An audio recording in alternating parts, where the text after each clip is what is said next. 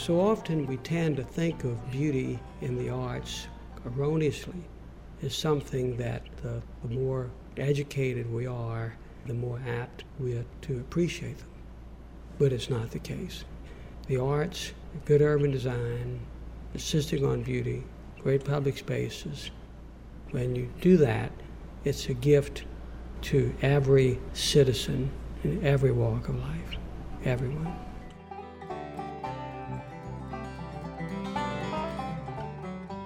That was Mayor Joseph P. Riley of Charleston, South Carolina. And this is Artworks, the weekly podcast produced at the National Endowment for the Arts. I'm Josephine Reed. Mayor Joe Riley is a legend among urban planners, designers, architects, and everyone who loves cities. In fact, in 2009, he received the highest award given to the arts by the United States government, the National Medal of Arts.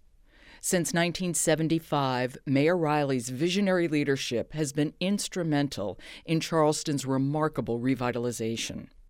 He developed attractive and practical affordable housing.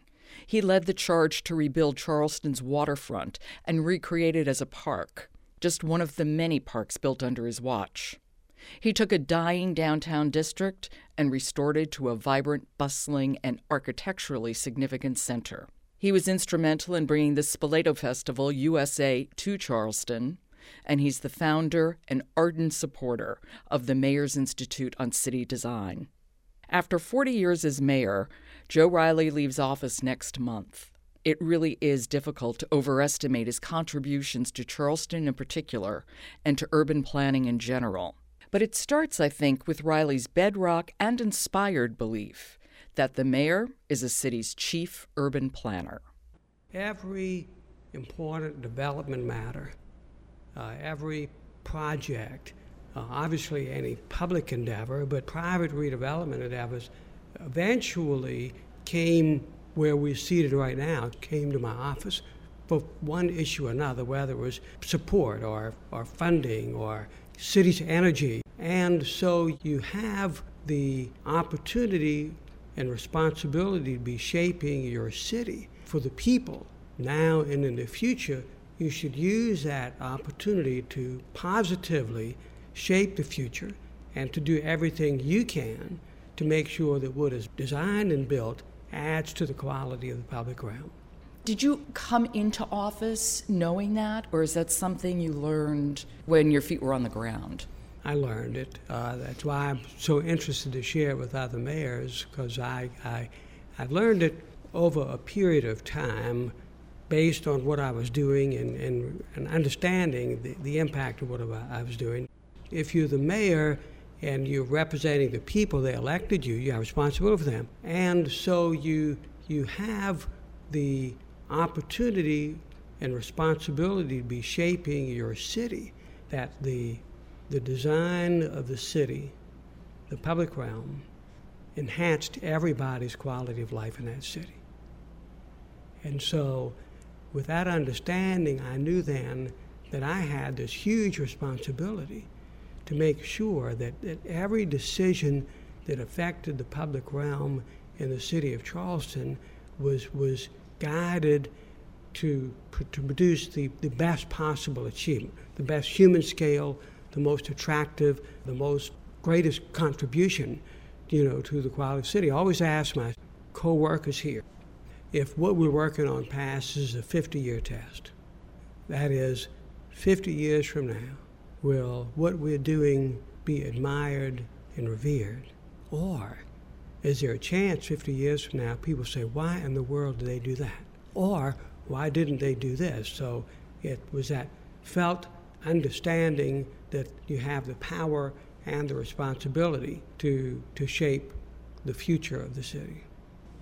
For you, the belief was, and please correct me if I'm wrong, but that you invest in public spaces for public use, and then private development, private investment will follow that, as opposed to the way it typically goes, which is private development and what's ever left over the public gets to have. You start with the public, and actually in a city, in an urban place, it's really all affecting the public realm. That is, if you walk down a street, the design of the buildings, the placement of the buildings, and the uses of the building affect your sense of the quality of where you are. So, but you start with the public, but then you should work in helping shape the quality of the private development. Not that that isn't the private property owner's responsibility or opportunity, but in a redeveloping city, those private developments usually are coming to the city for some help, whether it's parking or infrastructure. And so that's the extra step, is that you use that leverage you have to make something excellent happen as best you can. Don't leave it to chance. How did you begin? You wanted Charleston to be a great city. Where did you begin? Well, you begin with a good, solid strategic plan. Now that sounds boring, a plan. But that's simply, you do the hard work, you get people engaged, the intellectual, the emotional work, and say, now, what really should happen here? What is our ideal, our goal? And so you start with that. Then you just stick with it. You don't let something happen and you work hard to put the pieces into place. What was downtown Charleston like when you took office in 1975? When I took office, downtown Charleston was like the average downtown in the 70s in America. Great disinvestment. The shops had moved, suburbanization happened, people left, businesses left. Our Main Street, King Street was, it was like this. I was elected just before Christmas. So the week before Christmas, I went to do my Christmas shopping dutifully on the old Main Street, King Street. I parked behind a building, as you did, walked through the building, turned up the street. There was no one on the street. It was empty. So it was a classic disinvested downtown in America. And our responsibility had to be, and our goal was, to restore this to a place that was active and lively, because a healthy downtown is a wonderful gift to the citizens because you own it. So if you come there and if it's lively, then all that energy, you as a citizen, whether you're rich or poor, young or old, doesn't matter, that benefits you. What was the first big project in downtown that really kind of set King Street in motion? The first big project was what is called Charleston Place. And it was at the intersection of King Street and Market Street and then another parallel street. It was a vacant lot. When I was a child, there were 2 department stores there. Huge vacant lot from block to block, like bombed out after war or something like that. And so our strategic plan said we needed critical mass. That means lots of activity, lots of people. What was going on then was a suburban shopping center. Suburban development was sparse. We needed dense development right in the heart of the city, because what you need in a sick downtown is you need people on the street, lots of people on the street. So Charleston Place was it was controversial. People said, ruin Charleston, no one would want to come, and all you have is T-shirts, shops, and all this. But we knew, because we'd done the plan, careful study, we knew it would work, and that was it. It took a number of years, a huge investment. I grew up in New York City, and when I think of cities that I love, it's always walkability. Always. Do I want to walk? That's right. And this is a walking city, but you really designed it. You really had pedestrians rather than cars in mind. Yeah, it was a city. A city should be for people, and it is an ecosystem. So it is in the design of the buildings, in the uses, to promote that pedestrian activity. And then a city comes back to life, and then people who there have the energy. You walk down the street, you make eye contact, elbow contact, you see the excitement of people visiting or shopping and all of that. You internalize that. It's a joyful experience, and cities need to be bustling with people. And car, you have to find ways to accommodate cars, of course. But we in our parking design or parking structures, I think we showed the country that they didn't have to be ugly and they didn't have to be brutal. You could tuck them away or design them in a fashion that didn't diminish the intimacy of the street, the human scale of the street. You also expanded the sidewalk on Market Street, giving the pedestrians more room and automobiles less. The question is, how does a human being feel walking down the street? That's the question. So with this street, it was narrow and the sidewalks were narrow, but to make it work, to get storefronts in, we needed to widen the sidewalks, which meant that the street had to become a bit more narrow.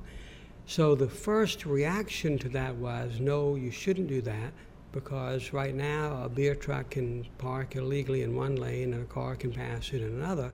But I realized that the most important thing really wasn't the convenience of the beer delivery truck, because they can go around the block.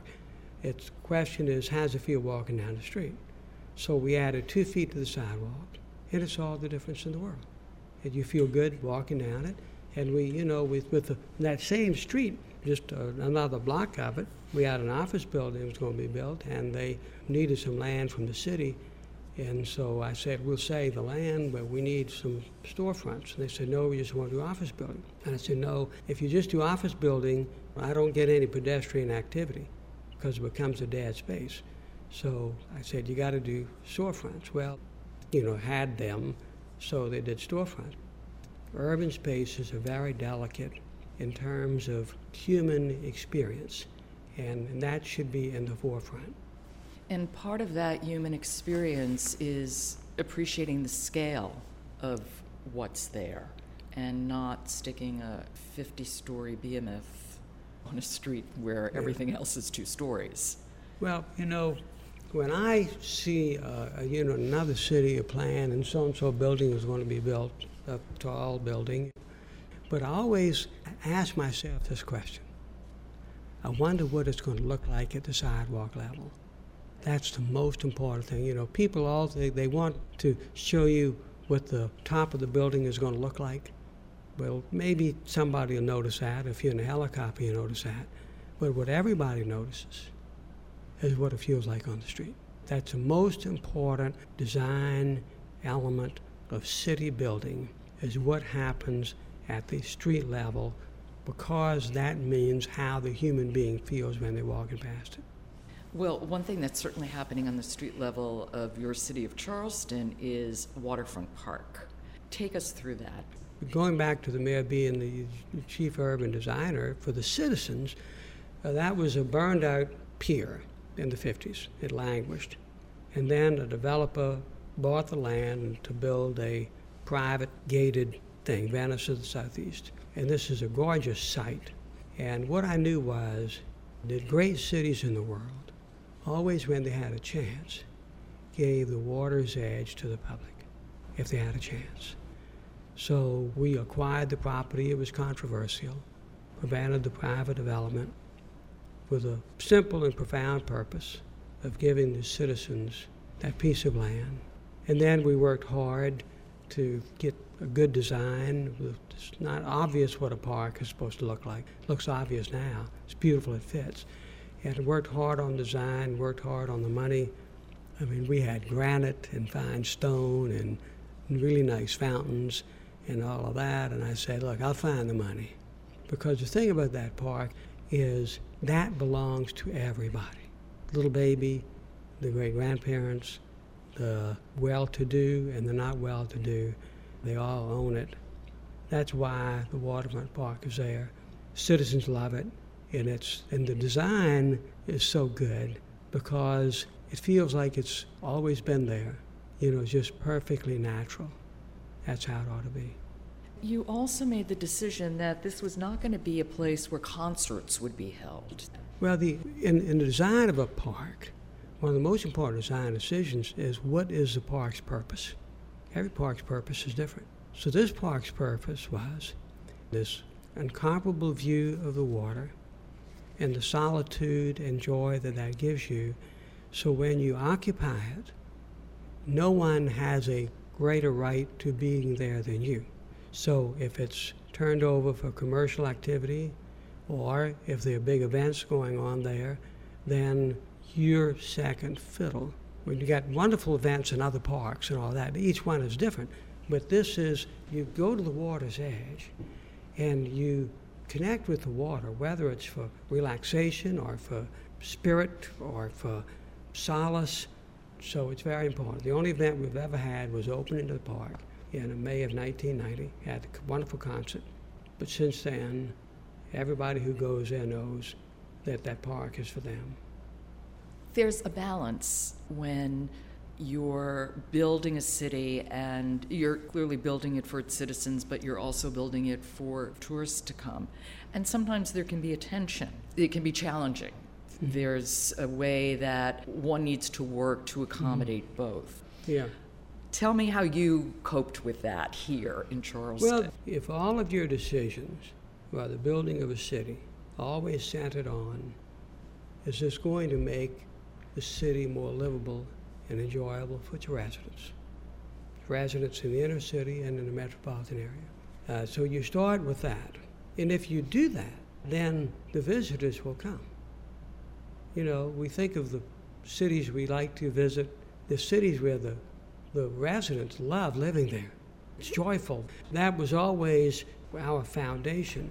And then we developed the first tourism management plan in America based on the principle that we should determine how we want visitors to use the city.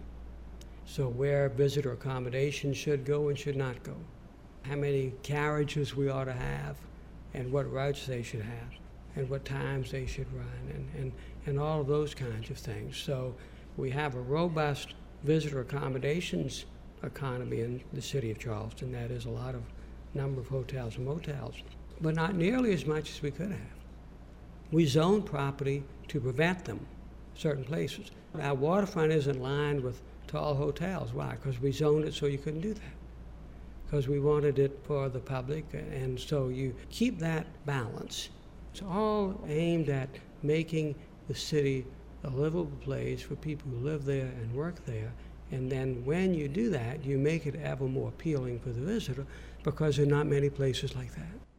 Spoleto certainly fit into this philosophy you had about Charleston, your vision for Charleston. Explain why you thought of Spoleto. Well, of course, the National Endowment for the Arts gets credit for Spoleto happening because they gave a grant to Giancarlo Menotti to help him find a place in America, and then made major grants for our first festival and festivals since then. But for me, what I saw was that it was a chance to be a great city. Great city has nothing to do with international prominence or any numbers of peoples or anything like that. It's just a city doing something worthwhile, that benefits itself and others.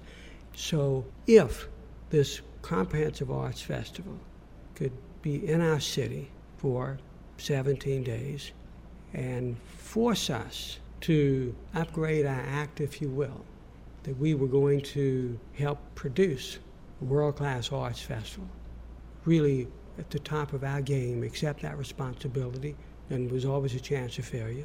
Then if we did that for the city, the dividends would be huge. I knew that it would robustly add to the quality and quantity of arts, performances, and organizations in the city. It's interesting, some of the local arts groups resisted Spoleto because they saw it as a zero-sum game. It would take audiences away. I said, let's go build audiences. You bring something like this, the symphony will have more patrons, and the art galleries have more patrons. Without Spoleto, Festival USA, Charleston would be a very different place, because it did all that, and then people came to our city and saw the energy of the city and the beauty of the city more robust with this comprehensive arts festival going on. And then it just, got better and better. And you also created Piccolo Spoleto. We did. Menotti knew that a great arts festival needs to be something that the whole city embraces. And so the first year we had what we call mini festivals, a little side festival here and there, and then we came up with the concept of Piccolo, and the endowment was very helpful in that as well. So lots of the Piccolo Spoleto's performances are free in public spaces or very low. So any citizen of the metropolitan area they feel like they can participate in it. Because, overall there's like 650 performances going on, Spoleto and Piccolo Spoleto. Then the whole community are engaged in it. We have concerts on the steps of our customs house that overlooks the harbor. When there are several thousand people there, it's free. Hearing a great symphony would not be good if you had a festival that seemed to be some kind of elite event. That's not what Spoleto is. The whole community celebrates it. The Mayor's Institute on City Design. If you've done nothing else, and you've done much, much more, that is a legacy. 1,000 mayors have gone through that program. And your goal was both very simple and very complex, helping mayors create attractive and livable cities. Tell me how MICD goes about doing that, sort of creating practical visionaries. Without the National Alley Arts, there would be no Mayor's Institute for City Design. I've said the equivalent, the mayors are usually smart. They got to get elected. They love their city. To be effective, they've got to be quick studies. Whether it's a current problem is a crime problem or drug problem or whatever, or school issues, they quickly become facile.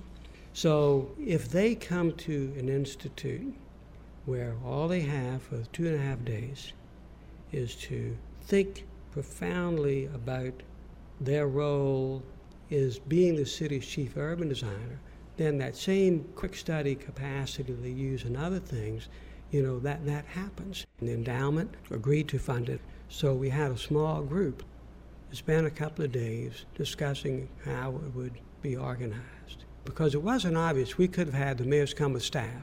No, don't want any staff. The mayors got to be by themselves. Well, mayors and city managers, no, the city managers. How many? Not too many. 8 be about right. So we designed it correctly. And so it was good design, and it hasn't changed at all. It's the same format. It works perfectly. It is so thrilling to me. If I go to a conference and mayors meeting, I could spend the whole time just having one mayor after another come up and say, Joe, let me tell you what we did. We went back and did so-and-so. They see their city is something that they have a responsibility for, not just in keeping it safe, which is important, or children learning, which is obviously both very important. It is they have the responsibility of making it a great place. And it's thrilling. Without exception, they'll say, Joe, that's the best meeting I've ever gone to. That is the most important 2.5 days I've spent as mayor. It changed my life. I wish I'd gone sooner. That tragic shooting at the Emmanuel AME Church that Charleston, and by extension the rest of us, experienced, that had to have been a knife in the heart. And obviously there are political realities that will have to be addressed, but I wonder if there's a place for the arts in helping with healing and in bringing people together. Oh, sure. The arts always do that. And of course, one of the things that we were working on anyway already was raising the funds to build the International African American Museum. Yeah, I was going to ask you. And which we will build, and this tragedy helps affirm the purpose for that. The purpose for that was that we as Americans do not know this volume of American history, African American history. We don't know it because a good bit of it was never written, and we certainly were never taught it in school. So in this place, Charleston, where 40% of all enslaved Africans who came to North America came, we have an opportunity and a responsibility to help us present this part of American history. So we've got great designers. It'll be on the harbor, beautifully inspiring and historically important site because this is where the wharf was. The arts, the art of architecture, the art of programming, the art of telling stories, the art of landscape, beauty landscape, all of that will help create an amazingly instructive and healing place. It's your 40th year in office, and it's the 50th anniversary of the NEA. You've mentioned it certainly throughout this conversation, how the NEA has supported your work and your vision for Charleston. Well, without the NEA, Charleston would be different, and America would be different. We're a young nation, so developing our culture, the American culture, and the American arts component of our culture. It's been so vitally important that there be a national home for supporting ideas, initiatives, creating opportunity for communities to solicit assistance. In Charleston, whether it's Plato Festival, design grants that we've gotten, the support our symphony orchestra has gotten, our other arts entities, and certainly we've benefited from the Mayor's Institute of City Design, but without the National Endowment for the Arts, this would be a different city. That small federal agency has really changed our country in so many wonderful and positive ways. I know you have had many experiences in the wonderful spaces you've helped create in Charleston, but I wonder if there is one that you can share that might have been particularly memorable for you. You know, something you even saw on a walk or maybe a performance, just something that just hit you about what you and the people of Charleston have created here. Well, when the waterfront park was first being built, we did one part of it, at the first part, a little pier. And I was going by there one morning, sun up, I was jogging, and saw this man there sitting with his legs draped over the wharf. And I didn't bother him, I kept jogging. But I saw him a few weeks later, and he was, I knew him, he was very poor. He suffered from epilepsy. He rode a bicycle and shined shoes. And I saw him and I said, I saw you at the park the other morning. And he said, yeah, Joe. I said, do you go often? It hadn't been open that long. And he said, I go every morning. And I said, why? He said, because it's so beautiful. And so that, you know, you might say was a citizen with as fewer resources as anyone in the community. And so often we tend to think of beauty in the arts erroneously as something that the more educated we are, the more apt we are to appreciate them. But it's not the case. And that just reinforced to me in all of my work since then, this was quite a while ago, was that the arts, good urban design, insisting on beauty, great public spaces, and more, that when you do that, it's a gift to every citizen in every walk of life, everyone. Mayor Riley, thank you for your time, for everything. Seriously, thank you so much. Thank you. You're A really pleasure. a hero of mine, so Well, thank you. That was Charleston's mayor and 2009 National Medal of Arts recipient, Joe Riley. You've been listening to Artworks, produced at the National Endowment for the Arts. To find out how art works in communities across the country, keep checking the Artworks blog or follow us at NEA Arts on Twitter. For the National Endowment for the Arts, I'm Josephine Reed. Thanks for listening.